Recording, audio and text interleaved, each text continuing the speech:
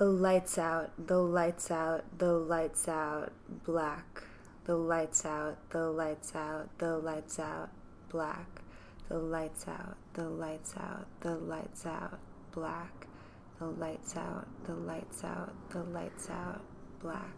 In the real world, lights out, with cars, black, black, and houses, lights out, and lights time, out, black, lights out, there lived out, two lights bohemian out, housewives lights out, with lights deep out, Midwestern lights roots. out, black, black, lights out. Lights Then one out, day, lights out, they were black, airlifted and dropped lights out, into the lights middle out, of Crown black, Heights, Brooklyn. bathtub gin, bathtub gin, bathtub gin.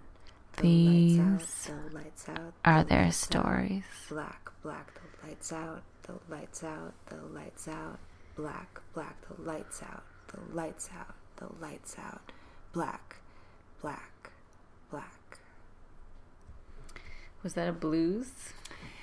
It wasn't a blues thing. It came to me because the t-shirt that I'm wearing, which we're going to talk about, is a Rock for Choice t-shirt. Well, I guess I'm talking about it right now. Well, we'll talk about it a little bit later, but it is, they did, in the 90s, they did like concerts. They put on concerts. L7 and the Feminist Majority put this organization together, and they did concerts, and Pearl Jam and Nirvana both did a lot of Rock for Choice concerts, as did Fish. The only like charity concert they ever did was for abortion rights. The only charity concert Fish ever did? It was for abortion rights. They played For so a many while, shows. for a long What's time. wrong with them? Maybe am I getting them confused? Because I know that well, Pearl Jam, Nirvana, L7, I mean a bunch of Joan Osborne, I think. Well, this again will come in later. I'm sure Bikini Kill was involved. Like it was I think it was a cool hip Hole? thing to do. I don't know if Hole was, but Nirvana certainly was. Okay. So the Lights Out and Black and Bathtub Gin are coming from Nirvana, Pearl Jam, and Fish. Whoa. For repping so hard. You just did like a quick audio collage, like in the 5 seconds of prep you had before you started. I will testify to the fact that you had 5 seconds of prep. Thanks, girl. Brava. Brava, brava. Cheers, cheers. Happy Roe versus Wade anniversary. Roe versus Wade anniversary. It's real. It seems like one of those things you don't want to say happy in front of, like happy funeral. Yeah. But actually you do. Mm-hmm. You do actually want to say happy. This is a major celebration. Yeah. What is it, 42 years? That sounds right. I think it's 63. 42. Yeah. Not 63. 73. Yeah. That's what I meant. 63 Feminine Mystique published. That's true. Wrong. Yes, 66 now founded by Betty Friedan, published in 63. Yeah. So yeah, it's a day. Today's a big day. There's another, I mean, I'm just going to say a couple things really quick. We are going to talk about the personal being political today. Mm-hmm. We're going to talk about Roe versus Wade. We're going to talk about abortion rights. We're going to talk about it's all my fucking favorite stuff. And Becca, I know that it means a lot to you as well, and you have, your own experiences in this stuff, but for me, this is the stuff. I love abortion so much. I love abortion so much. Yeah. And I just, maybe that's the title. I love abortion. Mm-hmm. We've been searching for what. I think that's it. But yeah, so we're going to talk about that. But I do want to, I have a direct view. We had a couple things to kind of check in before we get into the meat, the thick of it, the big time stuff of it. I am looking at a pink skirt hanging on a wall right now. Yeah. And I wanted to know if you could talk to me about it a little bit, because you just gave it to me. I did. I brought it over in a plastic H&M bag. I was wondering. Just kind of rolled up in a bag, like it was set nothing. it on the coffee table. Like it was nothing. I have to tell you about something in a minute. And then we talked about some other things. And then for a while. And then I was like, okay, I have to show you this thing. And I don't know if you want it. I'm just showing it to you, and I don't know if you want it. And if you want it, it's yours. But otherwise, I'm just showing it to you because I think you'll think it's cool. And the reason I thought you would think it was cool is because we'll wind our way there. Operation Ritual Room. Whoa, we're starting there. No, wait. Well, I mean, I'm just saying, like... No, you went to a clothes swap. Just start there. No, it's okay. Trust me, I got it. Okay, she's got it. I trust.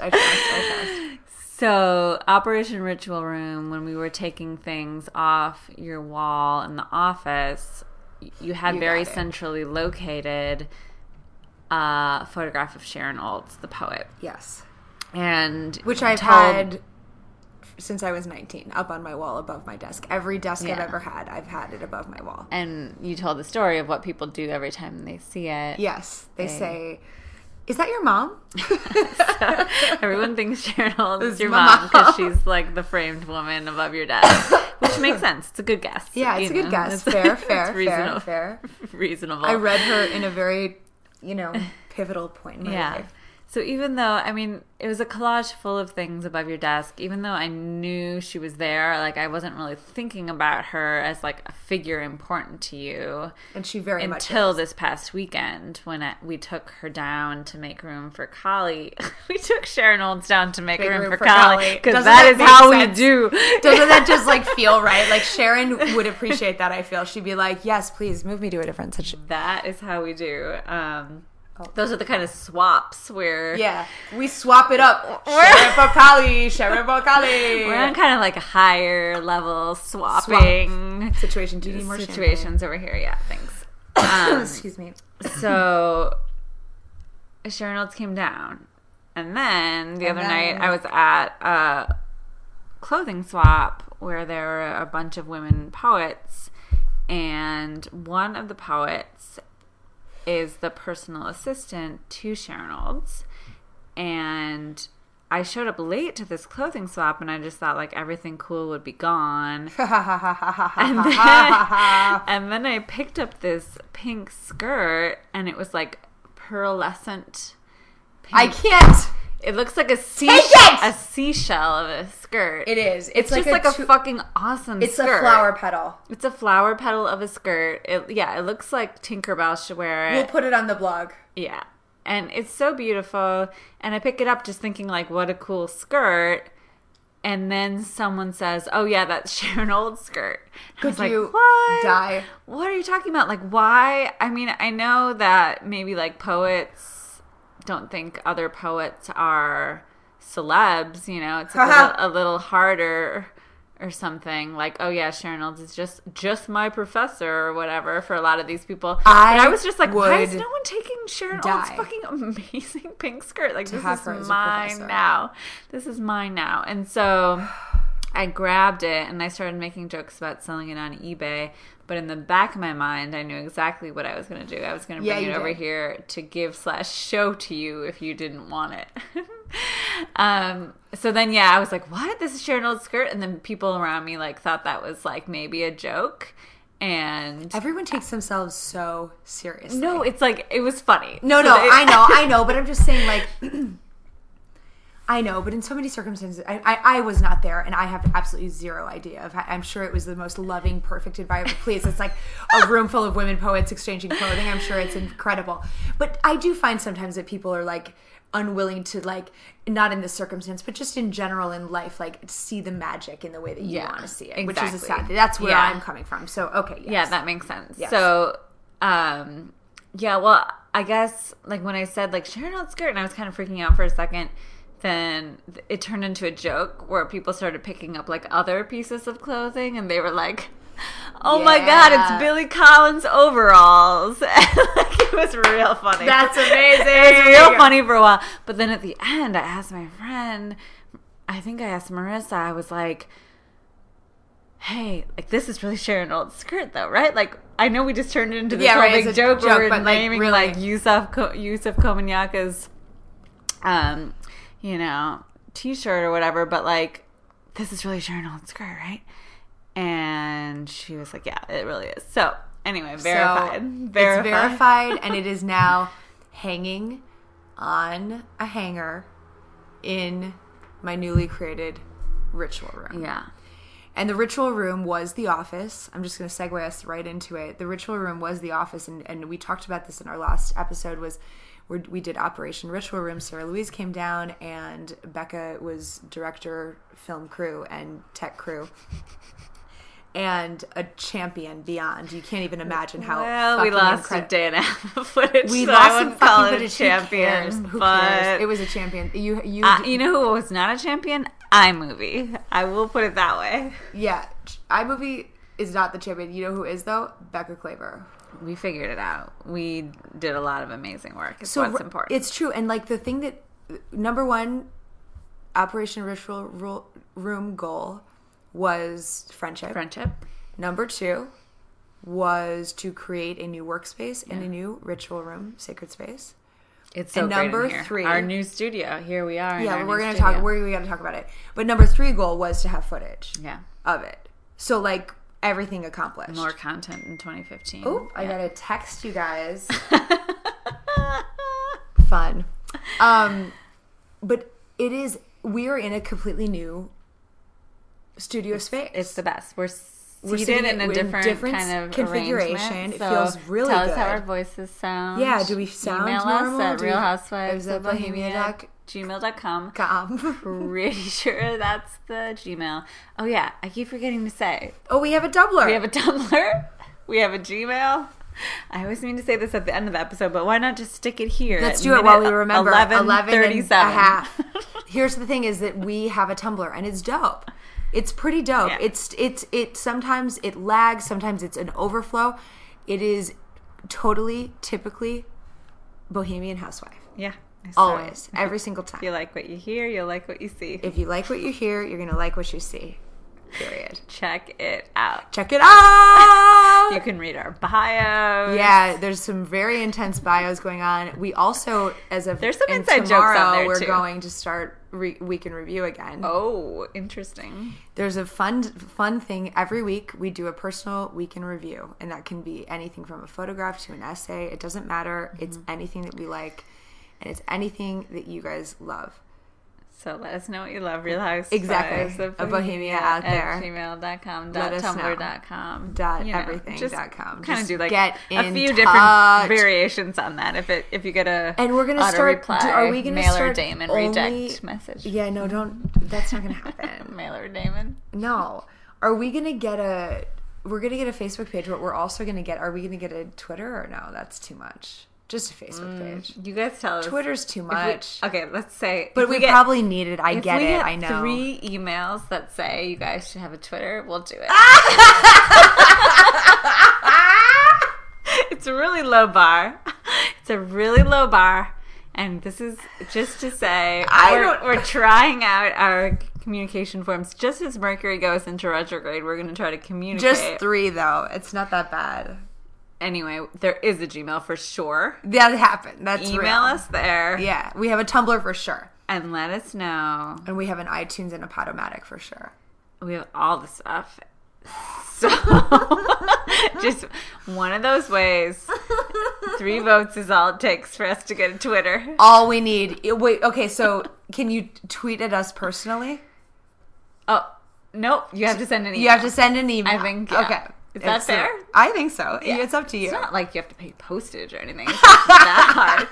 Should we do a postcard challenge? No, but that would be dope. Oh, we should do one though that we like send collage postcards out to our fans. We'll and do the first later. 3 people to send After us their a addresses, year, 100 episodes. Or we'll something. get a postcard within the year. No, it would be more awesome than that. All right. Okay. So dope. So we're in a new space. We're in a new space. New table, new space. We can cross our legs without it getting caught, which is great. We're drinking a lot of champagne because I just booked my first TV gig. Oh, yeah. You want to talk about that? Not yet. I want to talk about it later, but I did book it, and I'm real pumped about it, you guys. Video killed the radio star. Video killed the radio star. Bye, Becca. See you later, Real Housewives. I'm gone. That's right. That's what's happening here. That's what's happening We're already talking about our video projects and everything. So I'm still looking at Sharon Old's skirt, and I'm just overjoyed. Thank you so much. It's such an incredible, gorgeous, wonderful gift, and I am gonna put it. I'm gonna put Gloria Steinem's Halloween costume next to it, and it's just gonna be such a trifecta. And when I say trifecta, I mean something else is gonna have to be there to make it 3. But do we have time to explain what you mean by Gloria Steinem's Halloween costume? Have we not talked about that? Well, we talked about it this weekend. A bunch. Well, in Operation, yeah. Oh, maybe we did talk about it. A long time ago, maybe during the Halloween episode. That's right. Is that, well, and the long and short of it is that Austin, our lawyer, was at a Halloween party, and Gloria Steinem was also there, and she had an embryonic stem cells costume that she no doubt wore with like leather pants and a great boat neck 3/4 length sleeve shirt, and she looked incredible, and she took it off at one point, and Austin in his genius took it and had it hanging in his apartment for a while and then gave it to me, and I have never let go of it, and we unearthed it during Operation Ritual Room, which was really exciting. And yeah, dude, I want to go for Halloween as Gloria Steinem 2004. That's a great idea. Because it will be her costume, and I'll wear my like leather pants, and like it will be very dope. You got the shades. It's your grandma's shades. It's good. Oh my. No, exactly. You can't take them out? No, that's exactly right. Yeah. It'd be really dope. It'd be really great. So yeah, so I've got to put those. I've got to put the costume up. Yeah. But yeah, things Gloria are. Steinem, you know what she loved? What did she love? Abortion. She loved abortion. Let's talk about it. Yeah. Today is the anniversary. I believe the 42nd anniversary of Roe versus Wade, the landmark decision that made abortion legal nationally in the United States of America in 1973. Sarah Weddington was the attorney who had the case in front of the Supreme Court, and Jane Roe, I think the first name that she used in this was Jane. It was a pseudonym. Is that the right word? Pseudonym? Mm-hmm. It was a pseudonym, and I can't remember. I remember like what the ruling was, but I don't remember exactly what. She was in Texas, and she was not able to obtain an abortion, and took it to through the entire court system, and it got to the Supreme Court. And I do know that she eventually became a born again Christian and like renounced Roe versus Wade, and is now a anti-choice speaker and activist. That's insane. Absolutely. It is. It's absolutely insane. Wow. I don't know her name, and I don't fucking give a shit, because I don't fucking get, you know how I am. Like, I don't care about this fucking, like, I don't fuck, like, if you're gonna. Do you want to sing the song? What? I don't fuck with you. I got a million trillion things that I'd rather fucking do. You little stupid ass bitch. I ain't fucking with. I don't give a fuck. I don't give a fuck. I don't give a fuck. I don't give a fuck. I don't give a fuck about you or anything that you do. I don't give a fuck about you. So that's like sort of how I feel about it. Yeah. Thank you for that prompting. Absolutely. I mean, because I do feel that way. Big Sean says it best, I think. Big Sean really nails it. And yeah, it feels good to say it, and it feels good to say it in these circumstances, because, like, you know what, honestly, fuck her, and fuck every single person who doesn't believe in choice.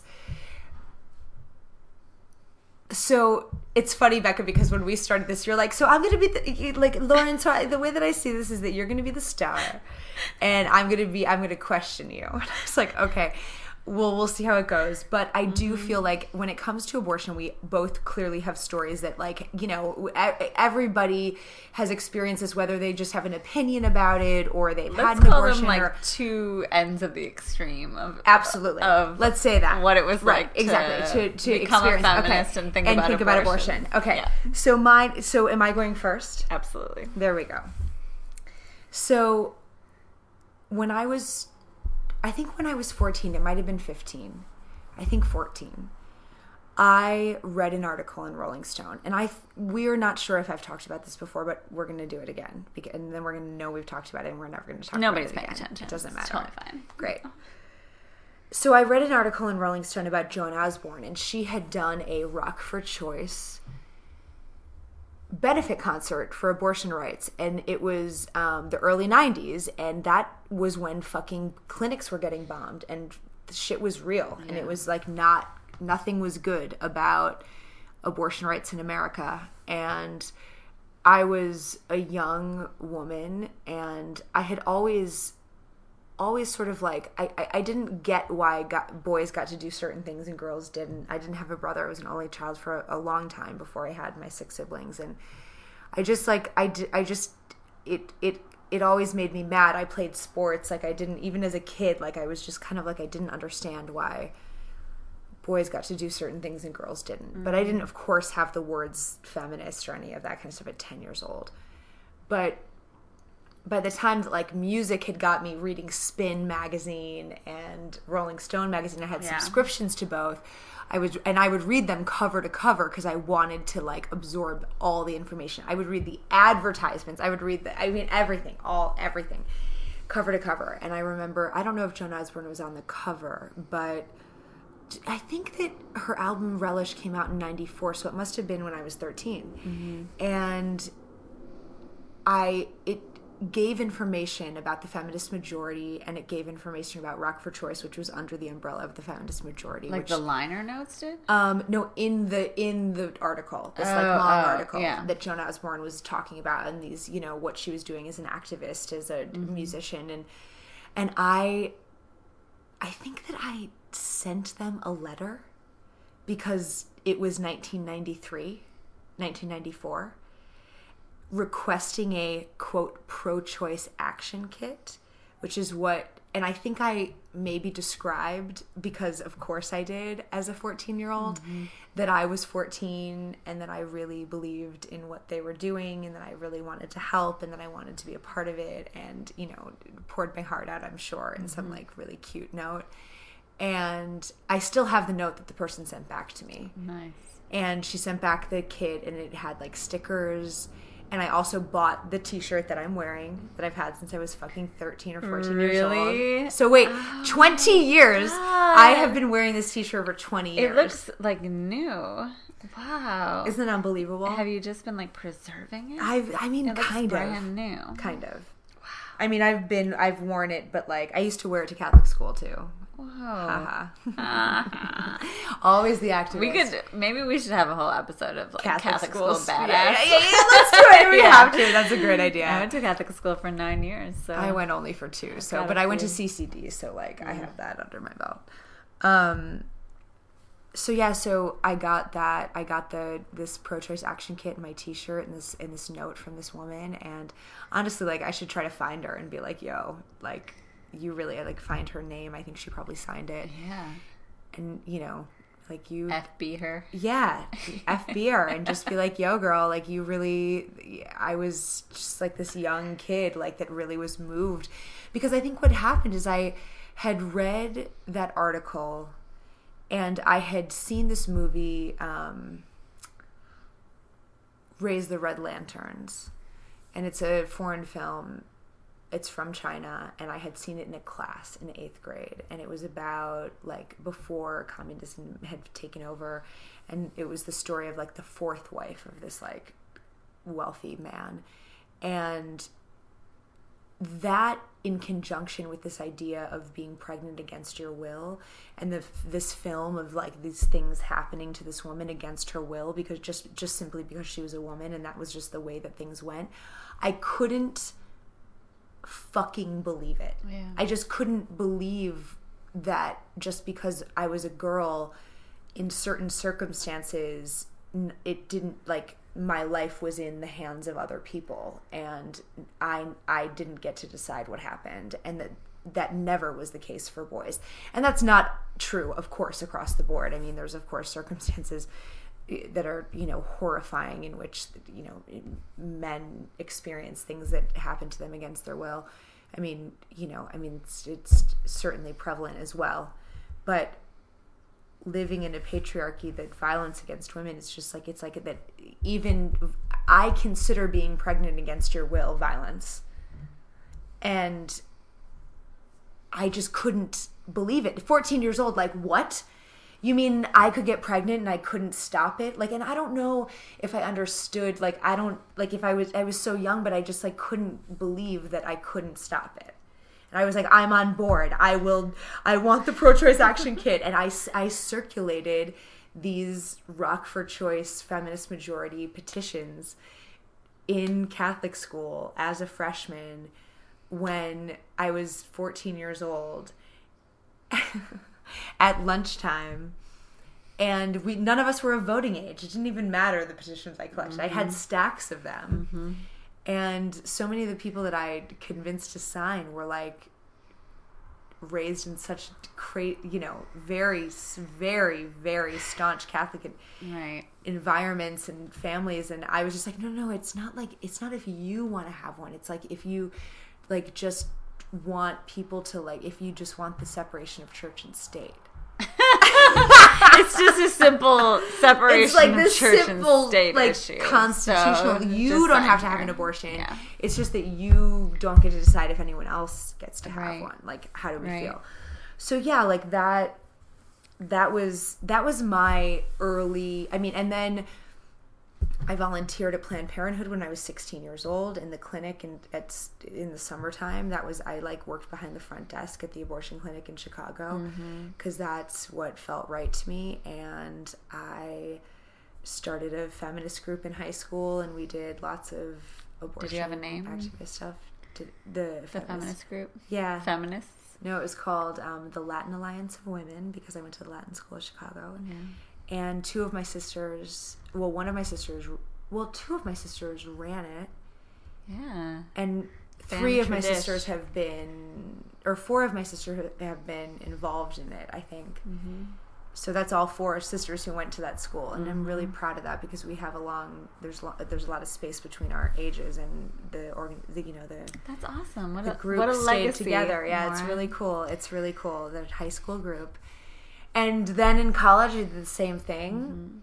I started Women at the Millennium, WHAM, at the University of Northern Colorado when I was there for freshman year. And there was no other feminist groups or any other that kind of stuff. And then when I got to Madison, I got involved with NOW, and I ran for vice president in action and got it when I was 21, I think. And that's when I met Angela, honoring our sisters, and Austin, our lawyer. And yeah, I lobbied on abortion rights and spoke publicly on abortion rights in front of hundreds and hundreds of people. And where you met. And that's where I met your mom, which I think is a good space to take over. Because that's exactly right. Because let me just set this up. I went to school at the University of Wisconsin-Madison. I transferred there after going to school in Colorado, and I went to a Madison NOW meeting to meet people and to get involved, because that's how I knew to get involved, was through activism. And I was 20. It was like just before my 21st birthday. It was October. And I went to this meeting, and we were all sitting on the floor of this tiny little office that became my home. I had no idea that it would. And Austin and Angela were sitting there, and along with like 20 other people, or 15 other people, and we all went around, and they announced that it was the first time I'd ever met any of them. And they had announced that they were looking for people to run for office, for like statewide office. And it was clear that Angela was going to run for president. And Austin was the legislative affairs person, but they needed a vice president in action, and that was someone who like organized rallies and did the legislative stuff, spoke and lobbied the governor and all that kind of stuff. And I like raised my hand, and I was like, I've worked in politics before, I know all this stuff, and nobody knew who I was, and I had just arrived like 4 weeks before. Yeah. And they were like, well, nobody else is running for it, so like you can. And so Angela and I met, and we decided that we were gonna like run, and I was 20 and she was 22, I think, and we won. And no one, I don't think anyone's there. We maybe had a couple of people running against us, but it wasn't like that big of a deal. Yeah. And then we created the youngest executive council in the national NOW history for a state board, and like we did incredible things. We really did great, incredible things, and there was a lot of abortion rights into it. And I always wondered in that space, like, how this would continue in my life. And it's funny because I would debate. Here it is. I once had on this day. Oh shit. On January 22nd. No way, really? I participated in an abortion debate. And I do think that we talked about it on a recording, but I don't think we ever posted it. It was me, and at that time, I think that I was the co-president with Angela of the Wisconsin chapter of the National Organization for Women now. And it was the executive director of Planned Parenthood Wisconsin. And it was a gentleman who was maybe a priest and possibly not. Possibly he was a representative. Ambiguous priest. Fucking who knows? He was some white dude that old white dude that had a lot to say about it. That guy. And that guy. And the fourth person on the panel was the one and only Mary Claver. Busted. My mom. Birthed the one and only Becca Claver. There are so many ways that Lauren and I could have become friends. Austin King is the most obvious way, and it's that's the way how it happened. And, cheers. Thanks. But in fact, my parents were law school classmates with they were. Lauren's dad at Marquette University. Warriors, Golden Eagles, whatever you like. And they happened to go to Lauren's parents' wedding. Yep. And then later in life, Lauren debated my mom about abortion in Madison long before we ever became friends. Yes. And I would also bump into her in the Capitol. I mean, we debated this night, but we also saw each other countless times at legislative hearings where, it's open to the public to have speeches before there's a vote. And also countless times just walking around. Me and Austin constantly saw your mom. I knew your mom long before I knew you. Yeah. And Austin and my mom have this funny little thing where, they know they're on totally opposite sides of many debates. But they'll kind of get into it a little bit, as lawyers, if they see each other. They can't stop sparring about issues. And I'm just kind of really, you guys? It's just Christmas. Let's just chill for a while. But they kind of get into it. So, anyway, the point is that when my mom was in law school, she got the best job out of her law school class, which included very few women. And she got this job for GE, and she was corporate lawyer for GE, working in Milwaukee, but traveling all over the world, and just had this sweet job, better than anybody. Not surprising. Then she started to have kids. Babies on babies on babies on babies. Babies are central to the entire discussion. 3, 4 girls. Four girls. So she had the 1, Jessie. She had the 2, Annie. She had the 3, Becca. And guess what she decided? I want to be at home with my babies. Of babies that I want to be at home with. But it's much less weird than it sounds. It's maternal love. No, I don't think it sounds weird at all. It sounds totally normal. It's maternal love. I can only imagine you guys were awesome. We were awesome. I believe it. I believe it. My mom quit this high-powered corporate lawyer job, decided to stay home and be with us, and then proceeded to have a 4th Froski. Froski Fro! And so, we grew up for a while, blah, blah, blah. Blobbity, blobbity. And then my mom decided to... Oh, and she had, become a Catholic after marrying my dad and all this stuff. And, all of a sudden, she was volunteering for Wisconsin Right to Life. And then they were Boo! And they were oh, you're a lawyer? Well, we could use someone to write some laws. And so then she started going back to work, and for the rest of the time I grew up, this was her job until she retired. she was, like the legislative legal something, whatever, at Wisconsin Right to Life. And basically that meant that she wrote anti-abortion laws for the state of Wisconsin, and she wrote them damn well. Yeah, she did. Unfortunately, she wrote them so well that they would get passed. So she would write these bills and hand them off to legislators, and they would bring them to the Wisconsin State Senate, etc.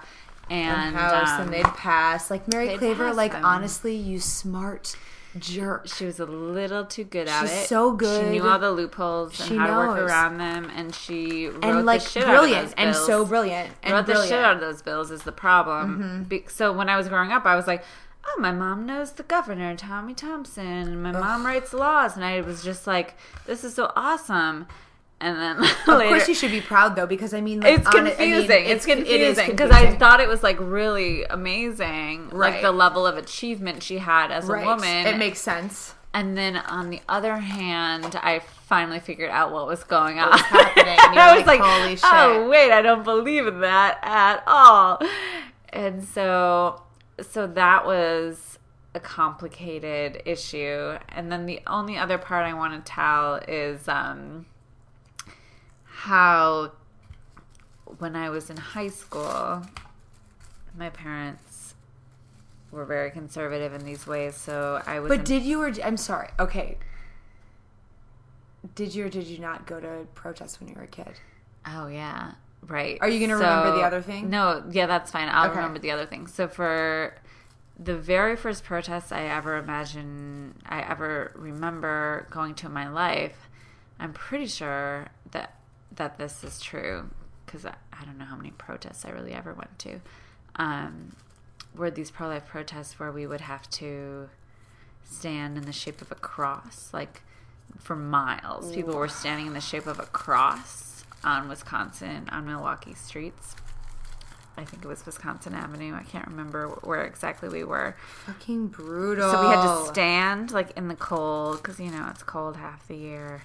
Stand in the cold and hold hands in the shape of a cross for hours. For life? No, but it was just like. But was day. it for life? No. I mean, like, did we do it every year? No. I mean, was it for like abortion? Like we're doing this for life. It's the specific pro-life. Pro-life thing. Yeah, they're both so nice. Those phrases, pro-life and pro-choice. Theoretically, one should be able to be pro-life and pro-choice because they sound so nice. Absolutely. Well, you absolutely. I mean, I'm certainly pro-life. If you just say the words, I'm pro-life. Yeah. Like, I love life. Yeah, I love life the most. I'm also very happy that I've had 2 abortions. Yeah, Changed my life. right. Made me able to live the way that I. Because guess who else has a life? You. Me. You. Me. Yeah. That's the thing. It's like. Remember that part where we've never valued women's lives? So, of course, these fetuses must be more important than women. That's exactly right. Yeah. And, like, I think that we planned to talk about this. You and I talked about it, and it just seemed like the right moment to drop the bomb. But, like, I talk about it openly to people, and I've had people, like women, start crying immediately who have also had abortions, who have never been able to speak about it openly. Yeah. Because it's this thing that you're told that it's about shame, and it's about, you're supposed to feel so terrible, and so many women do feel so terrible. I have to say, like, I never felt terrible. In fact, both times it was the most empowering choices I've ever made in my life, and frankly, it's the thing that I'm most grateful for in my life, is that I'm able to continue on the path. Like, I've finally found the space that I want to exist in, and I couldn't do that in other circumstances in the same way that I've done it. I'm not saying that if I had kids I couldn't find the space that I want to live in. I don't think that's the case, but it would be a vastly different situation, and the situation that I'm in this very moment, I'm overjoyed to be in. Yeah. And there was never a thought there was never even a consideration. It happened it happened 2 times, 5 years apart from each other. Both times there was never a single question. One time was both times were at the very beginning of relationships. One person I was deeply in love with, one person I was deeply in lust with. But like, God, fuck, I'm so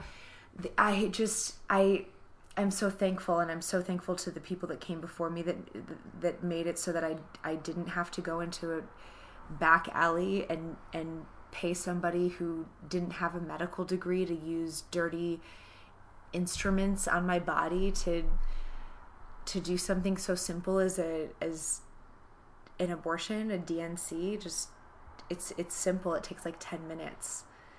And these days, like, it's not taught in medical school. You have to it's like an elective. You have to learn. You have to choose to learn how to give an abortion. It's wild. It's really wild. And I think that there's, we were talking about this. It was like, I was like, well, am I going to talk about, it's Roe versus Wade, like, anniversary. Am I going to talk about having abortions? And I thought about so many years as an abortion rights activist. I thought, like, am I ever going to have an abortion? Like, I wonder if I'm sure everyone assumes that I have, because I just talk about it nonstop. But like, I talked about it nonstop long, long, long before I ever had one. And yeah, like, I'm proud of it. Yeah. Like, I'm like, and because you did all that proud. work and all of that thinking and all of that activism, when it came the time for you to do it, like, in a way that probably helped you just be like, this is the best choice ever, instead of even having to stop and think about it as and I think it was conflict. It just wasn't ever a conflict, because I was just like, I don't want this. Mm-hmm. Like, there was no conflict. Yeah. Zero conflict. I mean, the second time, it was so early. The first time was at 6 weeks, and the second time was at 4 weeks. And the second time I went in, they were like, it's too early. Like, we don't think we can even do it. Because it was just like, so like, this isn't, I have zero question. I'm not ready to do this. I don't know if I ever am going to be, but I know for sure that this is not the moment right now.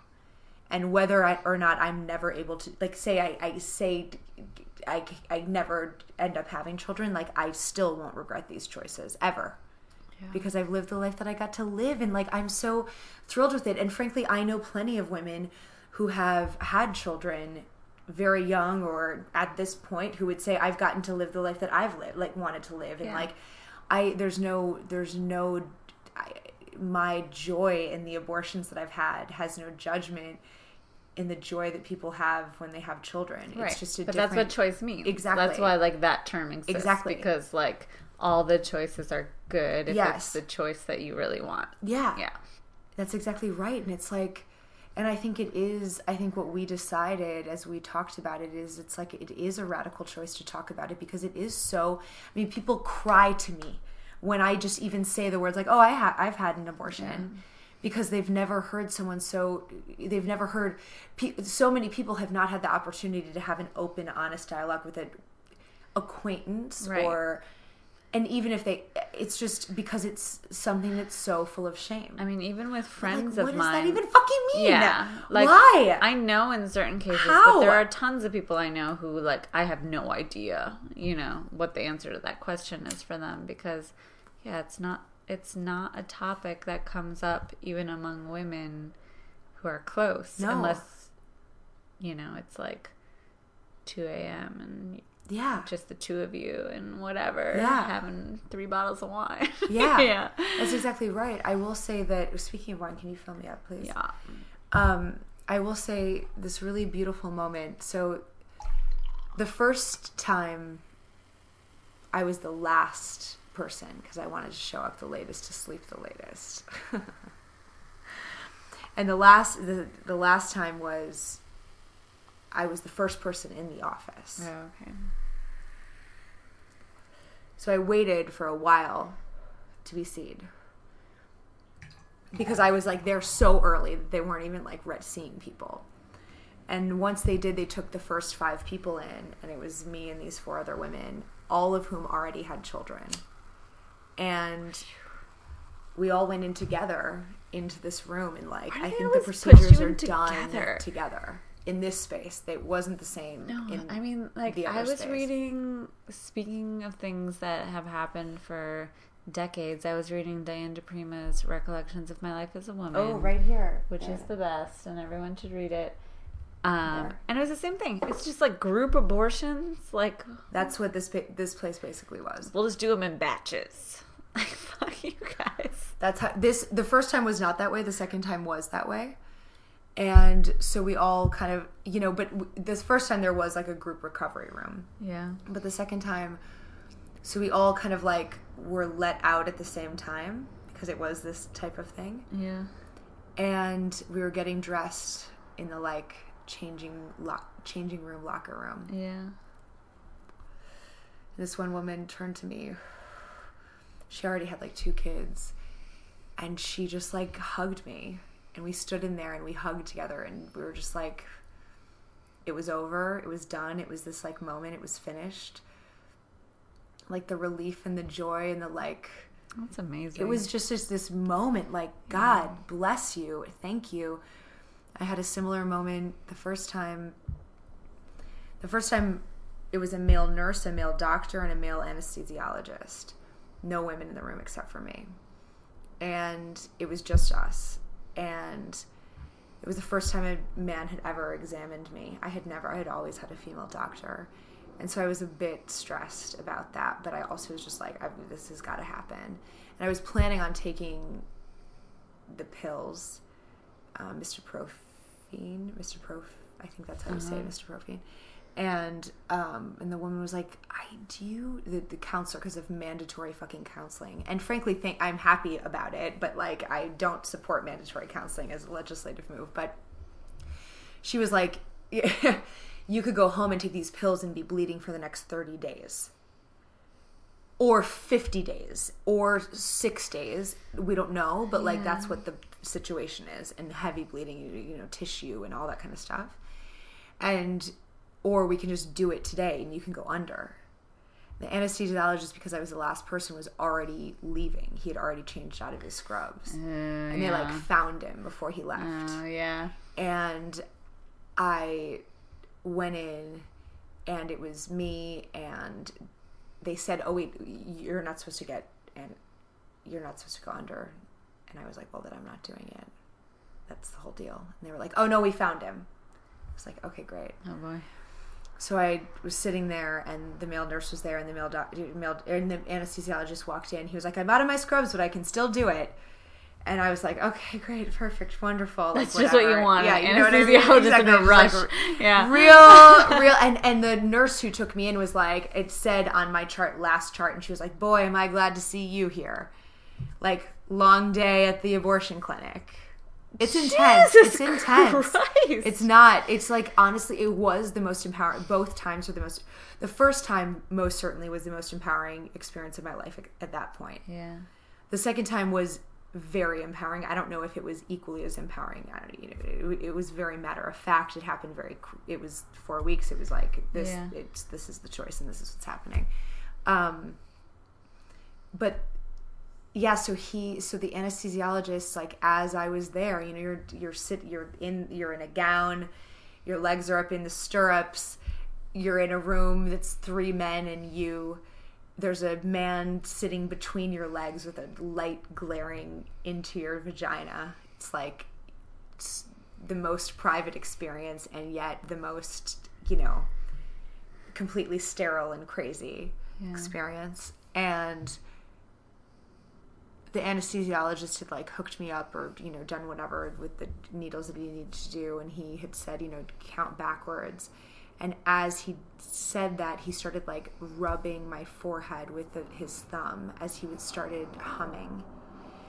And it was like the most human, beautiful moment. The doctor said like 2 words to me, which were, He patted my legs, which meant I needed to put them in the stirrups. And he said, "Okay, Lauren." That was it. Not, "Hi, Lauren, I'm so-and-so." It was, "Okay, Lauren." Oh, my God. And like, what are you, chattel? Could you imagine? And yet he saved my life. And yet in the recovery room, I saw him, and I was still coming out of anesthesia, and I yelled across the room, "Thank you." And I also don't know. Because of my manners, by the way. Right, because you are well-mannered, not ill-mannered. I'm going to let you know that I love you. I also, here's the thing. Compassion. I do not know what it must be fucking like to have your job be to just do abortions all day long. I don't know what that does to your psyche, but it must do something strange. I'm not saying like something dark, but it must do something so much strange. negative so going you up must towards need to you. just kind of like have these boundaries, yes. right? Where okay, Lauren, I'm last chart. Happy to last see you. Chart. Okay, Lauren. Yeah, I'm the last chart. But there's someone out there, Mr. Anesthesiologist, who knows how to. He wasn't in his scrubs. Handle it. But he came in. He put me under. He rubbed my forehead and hummed while I fell asleep. That is really beautiful. It was. I wish I could contact him. Yeah. And tell him how much it means to me, because it was such a beautiful thing that I experienced. And I woke up and it was over, and I had made the choice to finish it and to like finish the experience. I don't want this experience anymore. I don't want to continue this pregnancy. I don't want to become a mother right now. It's not the right time. It's not where I'm at. And when I came out of it all, I was so, the relief and the calm and the power. It was like I made this choice. Yeah. It was going to go this way or that way. Yeah. Going under is so intense too, because you wake up and you're just like, you've been in a very strange sleep, and then you wake up into another way of being. Yeah. That's exactly right. It's sort of like an Alice in Wonderland kind of situation. Yeah. You just go into this sort of like... down the abortion rabbit hole. That's exactly what happens. It's like you find out you're pregnant, you're like, fucking goddamn it, I don't want to be pregnant. Yeah. And the thought of you know, I come from great privilege, and I could get to Canada or go to France or do, you know... Yeah. I'm within that sector of people that could have the abortion no matter what happens. But that's the 1 fucking %. You know what I mean? Like that is not the reality of the situation. They're fucking expensive as hell. And people can't afford them. And they should just be free and on demand without apology, period. Every day of the week, constantly, all the time.